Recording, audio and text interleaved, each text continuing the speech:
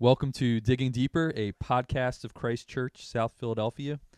In this podcast, we seek to equip our members to live out their faith in the everyday stuff of life. I'm Matt. And I'm Jeff. We are pastors at Christ Church. Welcome to episode 14. Jeff, looks like you're getting ready to go away here for a few days. What's going on? I'm out. COVID has me done, and I'm just gonna go abandon life, and I'm quitting. So, no, joking. I am just going away for a couple days to pray and seek the Lord's direction for it's for our church, for ministry, what this looks like. There's lots of directions, just more opportunities to do mission than we have resources to fulfill it, and so. Just want to pray and seek the Lord, and I'm bringing along with me, let's see, 30 some friends, maybe something like that. Yeah, it looks like each stack 1, 2, 3. Yeah, about 10. You might be up to 40 here. Okay, so you got a stack of about 40 books. Yeah, but I call them friends because that's what I really believe a book is. A good book is, it's not authoritative, right? It's not God's word. It's leaders that I can go away with, that I can hear their thoughts on leadership, hear their thoughts on seeking God, hear their thoughts on mission, and just have a great dialogue with them. So that's how I view books, as talking with good friends. And so I'm bringing about 40 friends with me, and look forward to just doing some deep dives, really thinking hard, praying hard, and seeking God for our church. Yeah, this looks good, man. Got some good books here. Yeah. Well, don't get too distracted. I know how much you love books. Man. Yeah. Also, I want to talk about. Yeah. Well, I know this has and the reason we bring this up is we're gonna do this, I think, a little bit shorter, right? Because you're heading out a little bit. I'm headed out. So yeah. Yeah. Well, let's jump right in and dig deeper to from our message on Sunday. So he preached out of Ecclesiastes and was on just the importance of community. But before we started, I did have a question. You mentioned about that Angie had gotten some planters for Christmas, and how you haven't hung them up yet, and you did put out kind of an SOS call for help. Has anyone responded to that SOS? No one has responded. Wow. Okay. Shows you how much I'm loved. Man, I thought you'd say I had like 10 people offer to hang planters. No one offered to come help me hang planters. No one apparently cares about me or my plight. My problem is I don't have a I don't even know what they call it, a masonry drill, a hammer drill, or something. I don't even have the right equipment. So is this when you say planters? Like, is this like outside your window? Yeah, like outside your window, like door, like underneath the windowsill type put, thing. Flowers in there. And, I mean it's probably as simple as like drilling a couple holes in, but I don't have the right drill. Yeah, if I were you, I wouldn't try that. No, but I don't have the right drill. I don't know what I'm doing. So I mean, what are you doing next weekend? Help me hang some planters. I potentially I could. I think I have my. You heard it here, folks. I think I have a higher skill level of do it yourself than you, but it's not. It's not Steve Kroll or anything. I'm like Steve Kroll's. I would love to have Steve Kroll, but he is he's on lockdown, man. Yeah, so he's in an undisclosed location. Yeah. Normally I'm his apprentice. I kind of just get his drill for him, and just he tells me what to do. Yeah. So no, you got some skills. But I mean, if there's other people who have skills, I'm putting it out there. No. Jeff at ChristChurchSouthPhilly.org. Send me your resume. I would love to let you come and serve my family. So. Nice. No, I should do it this weekend. I should do it myself. I know. It's just I'll find it. I'll find a drill. I'll figure it out. Yeah. Well, hopefully we hear from some people for you. Yeah. But about the message. Okay. So we talked about community. One of the most difficult things about community is that it's difficult, right? True. There are going to be times when you want to quit. There's times where you want to kind of pack up your toys and go home. Yep. And I don't say this mockingly. Sometimes people have experienced genuine hurt at churches. Absolutely. How do you keep on going in community? I guess is my first question. How do you stay committed to it when I think you're at some point you're going to run into the fact I just want out. Whether it's someone hurt you, or even sometimes we just grow bored, right? Just like, hey man, I want new scenery. But yeah. This kind of came up in the Q&A we had after church on Sunday, but I'm grateful to be able to talk more about it because, had some more time to think about it. So, not that I knew this question in advance, but that I don't know. I give all those answers the Q&A on Sunday, and then I go back. I'm like, did any of that make sense? And try to rethink in my mind. This is one of the things I was rethinking, and what I said on Sunday, and I still think it's true, that if you've been hurt by it, the only way to get past or to process past hurts is to have new experiences. And so, the only way, if you've been hurt by community, the only way to kind of heal from that is to get involved in a new community and have new experiences. So I do think that's an important part of it. You can't, the imagery is used, and I think C.S. Lewis used it as like, hey, yeah, you can take your heart and kind of lock it away if it's been hurt so that it never gets hurt again, but then the heart becomes stone and doesn't feel anymore and it dies. And so part of putting yourself out there is that, yeah, you're risking getting hurt, but it's worth the risk to have a heart that feels. So I think that's kind of what I said on Sunday, but I think since then, I'd want to say a couple other things. And really I'd want to start with God. And I'd want to say that God has said it's not good for us to be alone.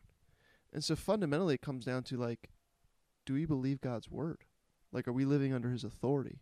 If we're saying that, like, we can do life without community, then we're living in rebellion to how God has said that we are to be wired. And so, again, that's not to say, listen, if you've been hurt, like, there are unhealthy communities out there, get plugged into a church that will care for you, not perfectly, but because no church does, but but at the end of the day, there has to be a conviction that I can't be who God has made me to be by myself, and you cannot do what God's called you to do by yourself. You can't be who God's called you to be by yourself. You can't even know God the way God wants you to know him by yourself. We need other people to show us Christ. So it has to start with the fundamental understanding that God has said it's not good for us to be alone, and so we have to have a conviction that what God says is right and true. And so even when I'm like, don't feel like making the effort to relationships, or I'm bored with relationships, or if I've been hurt by relationships, I need to go back to, well, this is how God says I'm wired. And so maybe I need to make changes, maybe I need to do something different, but community needs to be part of every single person's life, or else we're not experiencing life as God intended. And that's part of it. And then the other part of it is, like, looking to God, I think that there's a part of not just looking for God for what he says, but looking to God for who he is. And so when we're like, how do we find the power to forgive one another? Is by looking at how we've been forgiven in Christ. How do we find the power to love one another? By knowing how we've been loved in Christ. How do we find the power to persevere with one another and endure with one another? Because Christ has endured on our behalf. And so if we want to have staying power in our relationships, it's not just about having a conviction about what God said is right. It's about also finding the power for that in Jesus Christ and in the gospel.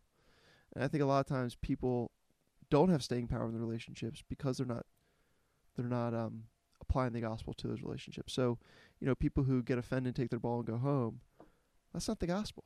Gospel calls you to go and be reconciled. The person who's bored and just disinterested, that's not the gospel. The gospel endures and perseveres, right? And so I think the gospel speaks directly into how God has made us as a person in community. So I think, those kind of be, maybe to sum up, 3-level answers. Like, 1 starts with obedience to God. He says that we need people. 2, we need to understand, yes, we're risking hurt, but it's worth the risk because that keeps our hearts soft. 3, the only way we can really do it is with the gospel at the center of it. That's good. Glad we kept the streak going with another C.S. Lewis quote. Oh, man. Yeah. All unplanned, unscripted. Yep, unscripted. You squeeze me, that's what comes out. Yeah. I think I need like a book of just C.S. Lewis quotes. I'm sure there's one. Drop some C.S. Lewis. You always just sound wise. But no, that's good. I guess when you're saying that, like, and I know we're a little bit short on time, so I'm kind of hesitating to drill down deeper. But I guess, how do you differentiate for the person that's been hurt? And okay, so there are toxic environments, yes, but then there's times where it's just the everyday, like, conflict we run in as right, as sinners get to know sinners. Right. So how do you, like, know the difference where it's like, no, you're called to stay and work this out and reconcile, Yeah. versus like, no, you're called to, you got to get out there, get go somewhere else where it's a more healing environment. Well, I think Scripture gives us a category for that. It says, don't cast your pearls before swine. So the idea that some people are just pig-headed and don't want to do anything, and if someone's going to be pig-headed and doesn't want to work with you, then there's a point where it's like that's a toxic person, and they're not going to change and move. Like, part of reconciliation is two people moving towards each other. So, if I go to you, and have, an issue, or put the other way, it's probably easier if you have an issue with me because I'm more of a sinner than you are. Yeah. So if you come to me and Jeff, I have this issue with you, if I'm not responding to that and I'm just arrogant and defending and fighting you, and I do that every single time you bring me something, there's probably at some point where you're like, all right, bro, deuces, peace out, Well, and I would add into that, right, to second, Matthew 18. Right. So go to you, then go then to bring me. other. Right, absolutely. You don't do it right away, but you go to me, then you bring other people, then, eventually, if it's, grievous enough, you tell the whole church. There'll be a whole process there, Matthew 18. But that's the point, is that, there's a process to, walk away from toxic relationships. I think how you know it's toxic relationships is an unwillingness to change. Mm-hmm. Yep. If they're unwilling to change and or to see that they're wrong at all, not that maybe you're wrong when you're bringing it, not that you're always right, but there has to be a give and take. In every relationship, there has to be a give and take. So something we say here a lot at Christ Church is that we can't promise that anyone, that we can't promise that if you come to our church, you will be sinned against, because we're a church full of sinners. Yeah. But we're also a church that's full of the gospel, and so we're going to work through that, believing in the power of forgiveness, believing in the power of confession, and believing in the power of love. So I think in any relationship, you can't promise that you won't sin against someone. But it's what do you do when that happens? And I think that's the difference. It's not, this person's a sinner. But we're all sinners. We're all going to hurt one another. Mm-hmm. But it's more about what happens after the fact. Is the gospel being applied or not? Yep. And if it's not being applied, if there's no confession, and if there's no repentance and change, then I think, you're probably more in a toxic situation. You got to think about that. And I think it's true for churches too, right? Mm-hmm. A lot of times the question I get is, how do I know when I'm ready to leave my church? Well, you should stick with it. Church is family. I think people leave churches far too easily and far too soon. But how do you know a church is toxic? Well, if they've moved on from the gospel. One, if they're not preaching it, they're not teaching it, they're not equipping you to live it out. And then also, go to leaders. How do leaders respond? Are they willing? If you're under a church and the leaders never admit a mistake, you're in a toxic church, because leaders, to lead is to make mistakes. And so how do they respond? What do they do when they do make mistakes? So I think it's all about response. That's how you tell the difference. It's all about response. That's good. If someone wants to think a little bit more about, what does it look like to, resolve conflicts biblically, any resources you'd point them to? Peacemaker by Ken Sande is kind of the classic work on that. And so he even has a kids version, Young Peacemakers, that is honestly probably great if you just get through that. Just go through that, yeah. Oh, yeah, it's phenomenal. And it kind of walks through different stages of a conflict, and then how it kind of gives you a process to engage reconciliation. Yeah, honestly, I wouldn't. I mean, that's kind of the gold standard. I don't know. Would you recommend anything else? Matthew 18. Oh, sure, yeah. Yeah, which is he's really fleshing that out. I mean, we have our home peacemaking for families, so just another iteration of it. Basically, Ken Sande, man. Ken Just Sande, get down with Ken Sande. Yeah, I'm trying to think anything else. Yeah. That's all right. Yeah. We can have just one recommendation. Yeah. No, I'm sure there's a lot of good stuff out there, but yeah. Yeah. Let's go with the one recommendation. All right. Well, your second point was in the message: 2 are better than 1 when you fall down. And it's kind of funny. You mentioned us here in South Philly. We have potholes, and it just made me think as I was walking to church. Maybe this was about a month ago, and I was walking with my daughter Isabel. And next thing I know, I'm tripping on the sidewalk and flying through the air. And it was one of those moments where it's slow motion, everything. All right, I'm heading down. What is going on here? I had a backpack on my back, and I landed. I ripped my pants. I cut my hand. I couldn't even and my daughter's reaction was just priceless. She just turns around and looks at me, and she just says, "Dad, you fell." And it's It's like, thanks, you know. Yeah. And you know, so just when you mentioned in South Philly, we know about falling. We know about falling. Yeah, so it made me think about that. I don't know what hurt more, my bloody hands, or now that my daughter constantly lectures me that I need to look where I'm going. But that's funny. Yeah, but so you quoted 1 Corinthians 10.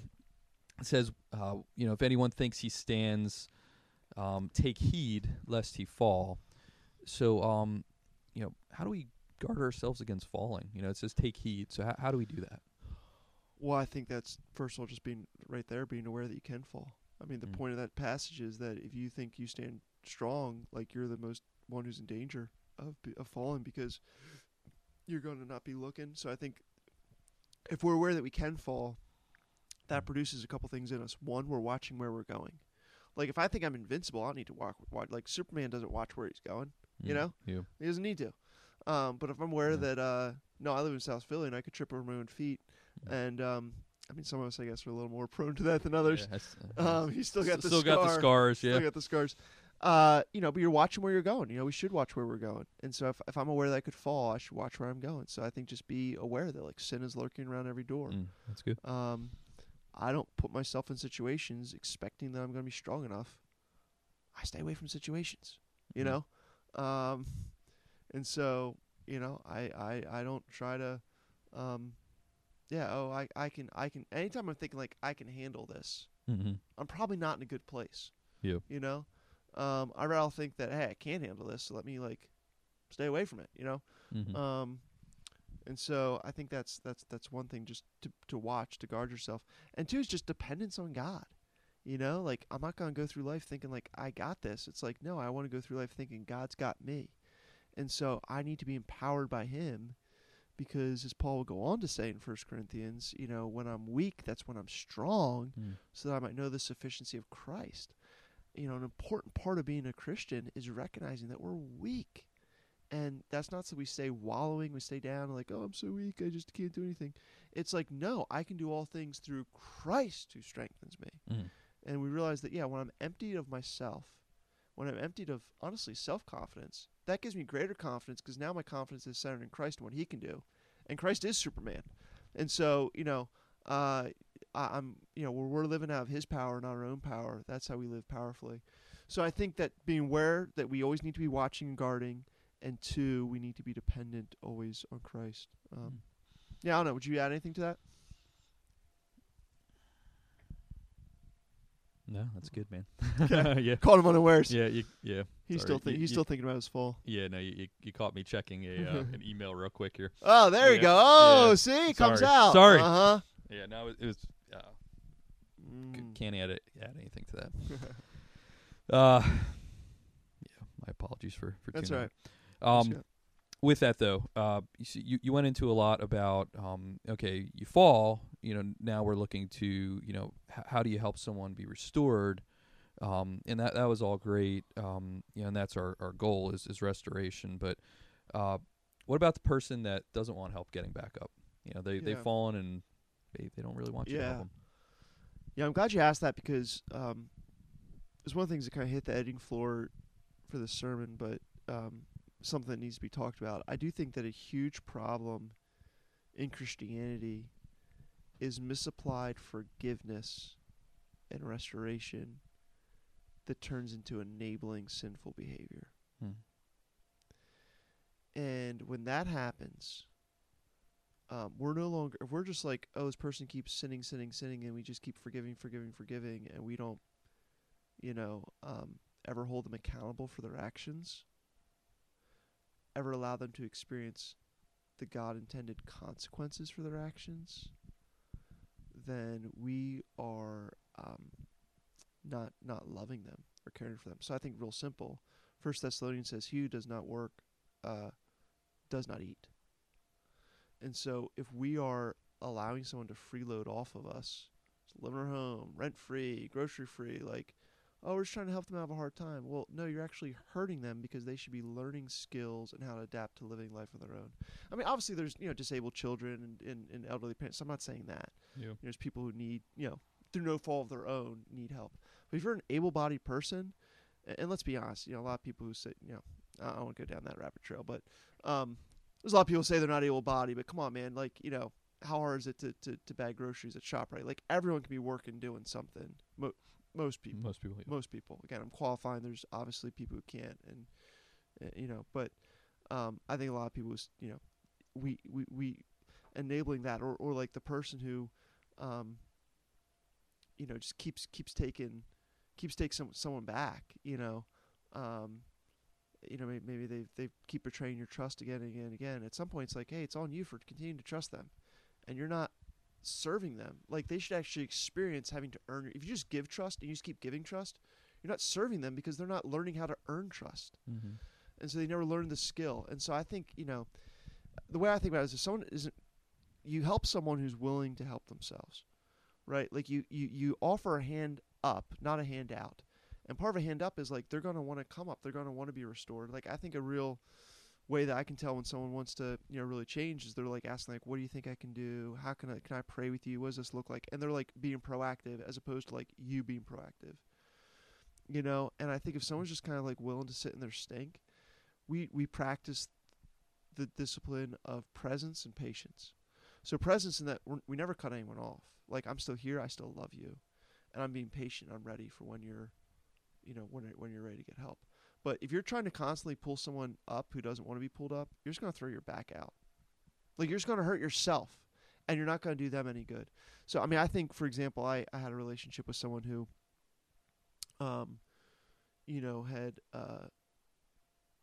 was living on the streets. We'd gotten him into detox, got him into rehab, gotten him into, our residential facility. He was doing great, and then he decided he just wanted to go back out and live in the streets.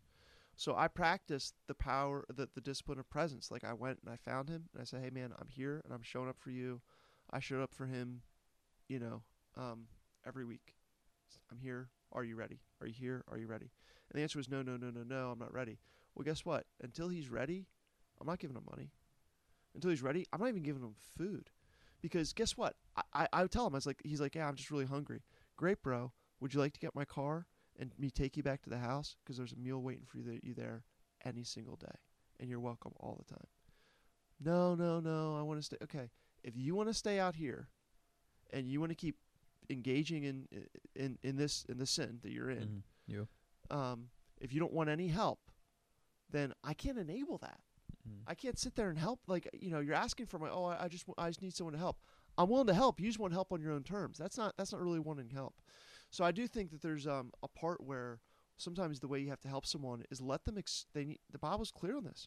He who does not work should not eat. What's it saying there? It's saying that if you're going to sin in such a way, there's a natural outcome to that sin, and sometimes you need to let people experience it. Yeah. And it's hard. It's hard, yeah. Man, especially for parents or family members, spouses. It is hard to see someone that you just care about so deeply, love with all their heart. But at the end of the day, if you really love them, you have to be willing to be there, to always be there, to never turn your back on them, but to be patient until they're ready. We can't make someone ready to change. They have to be ready to change on their own.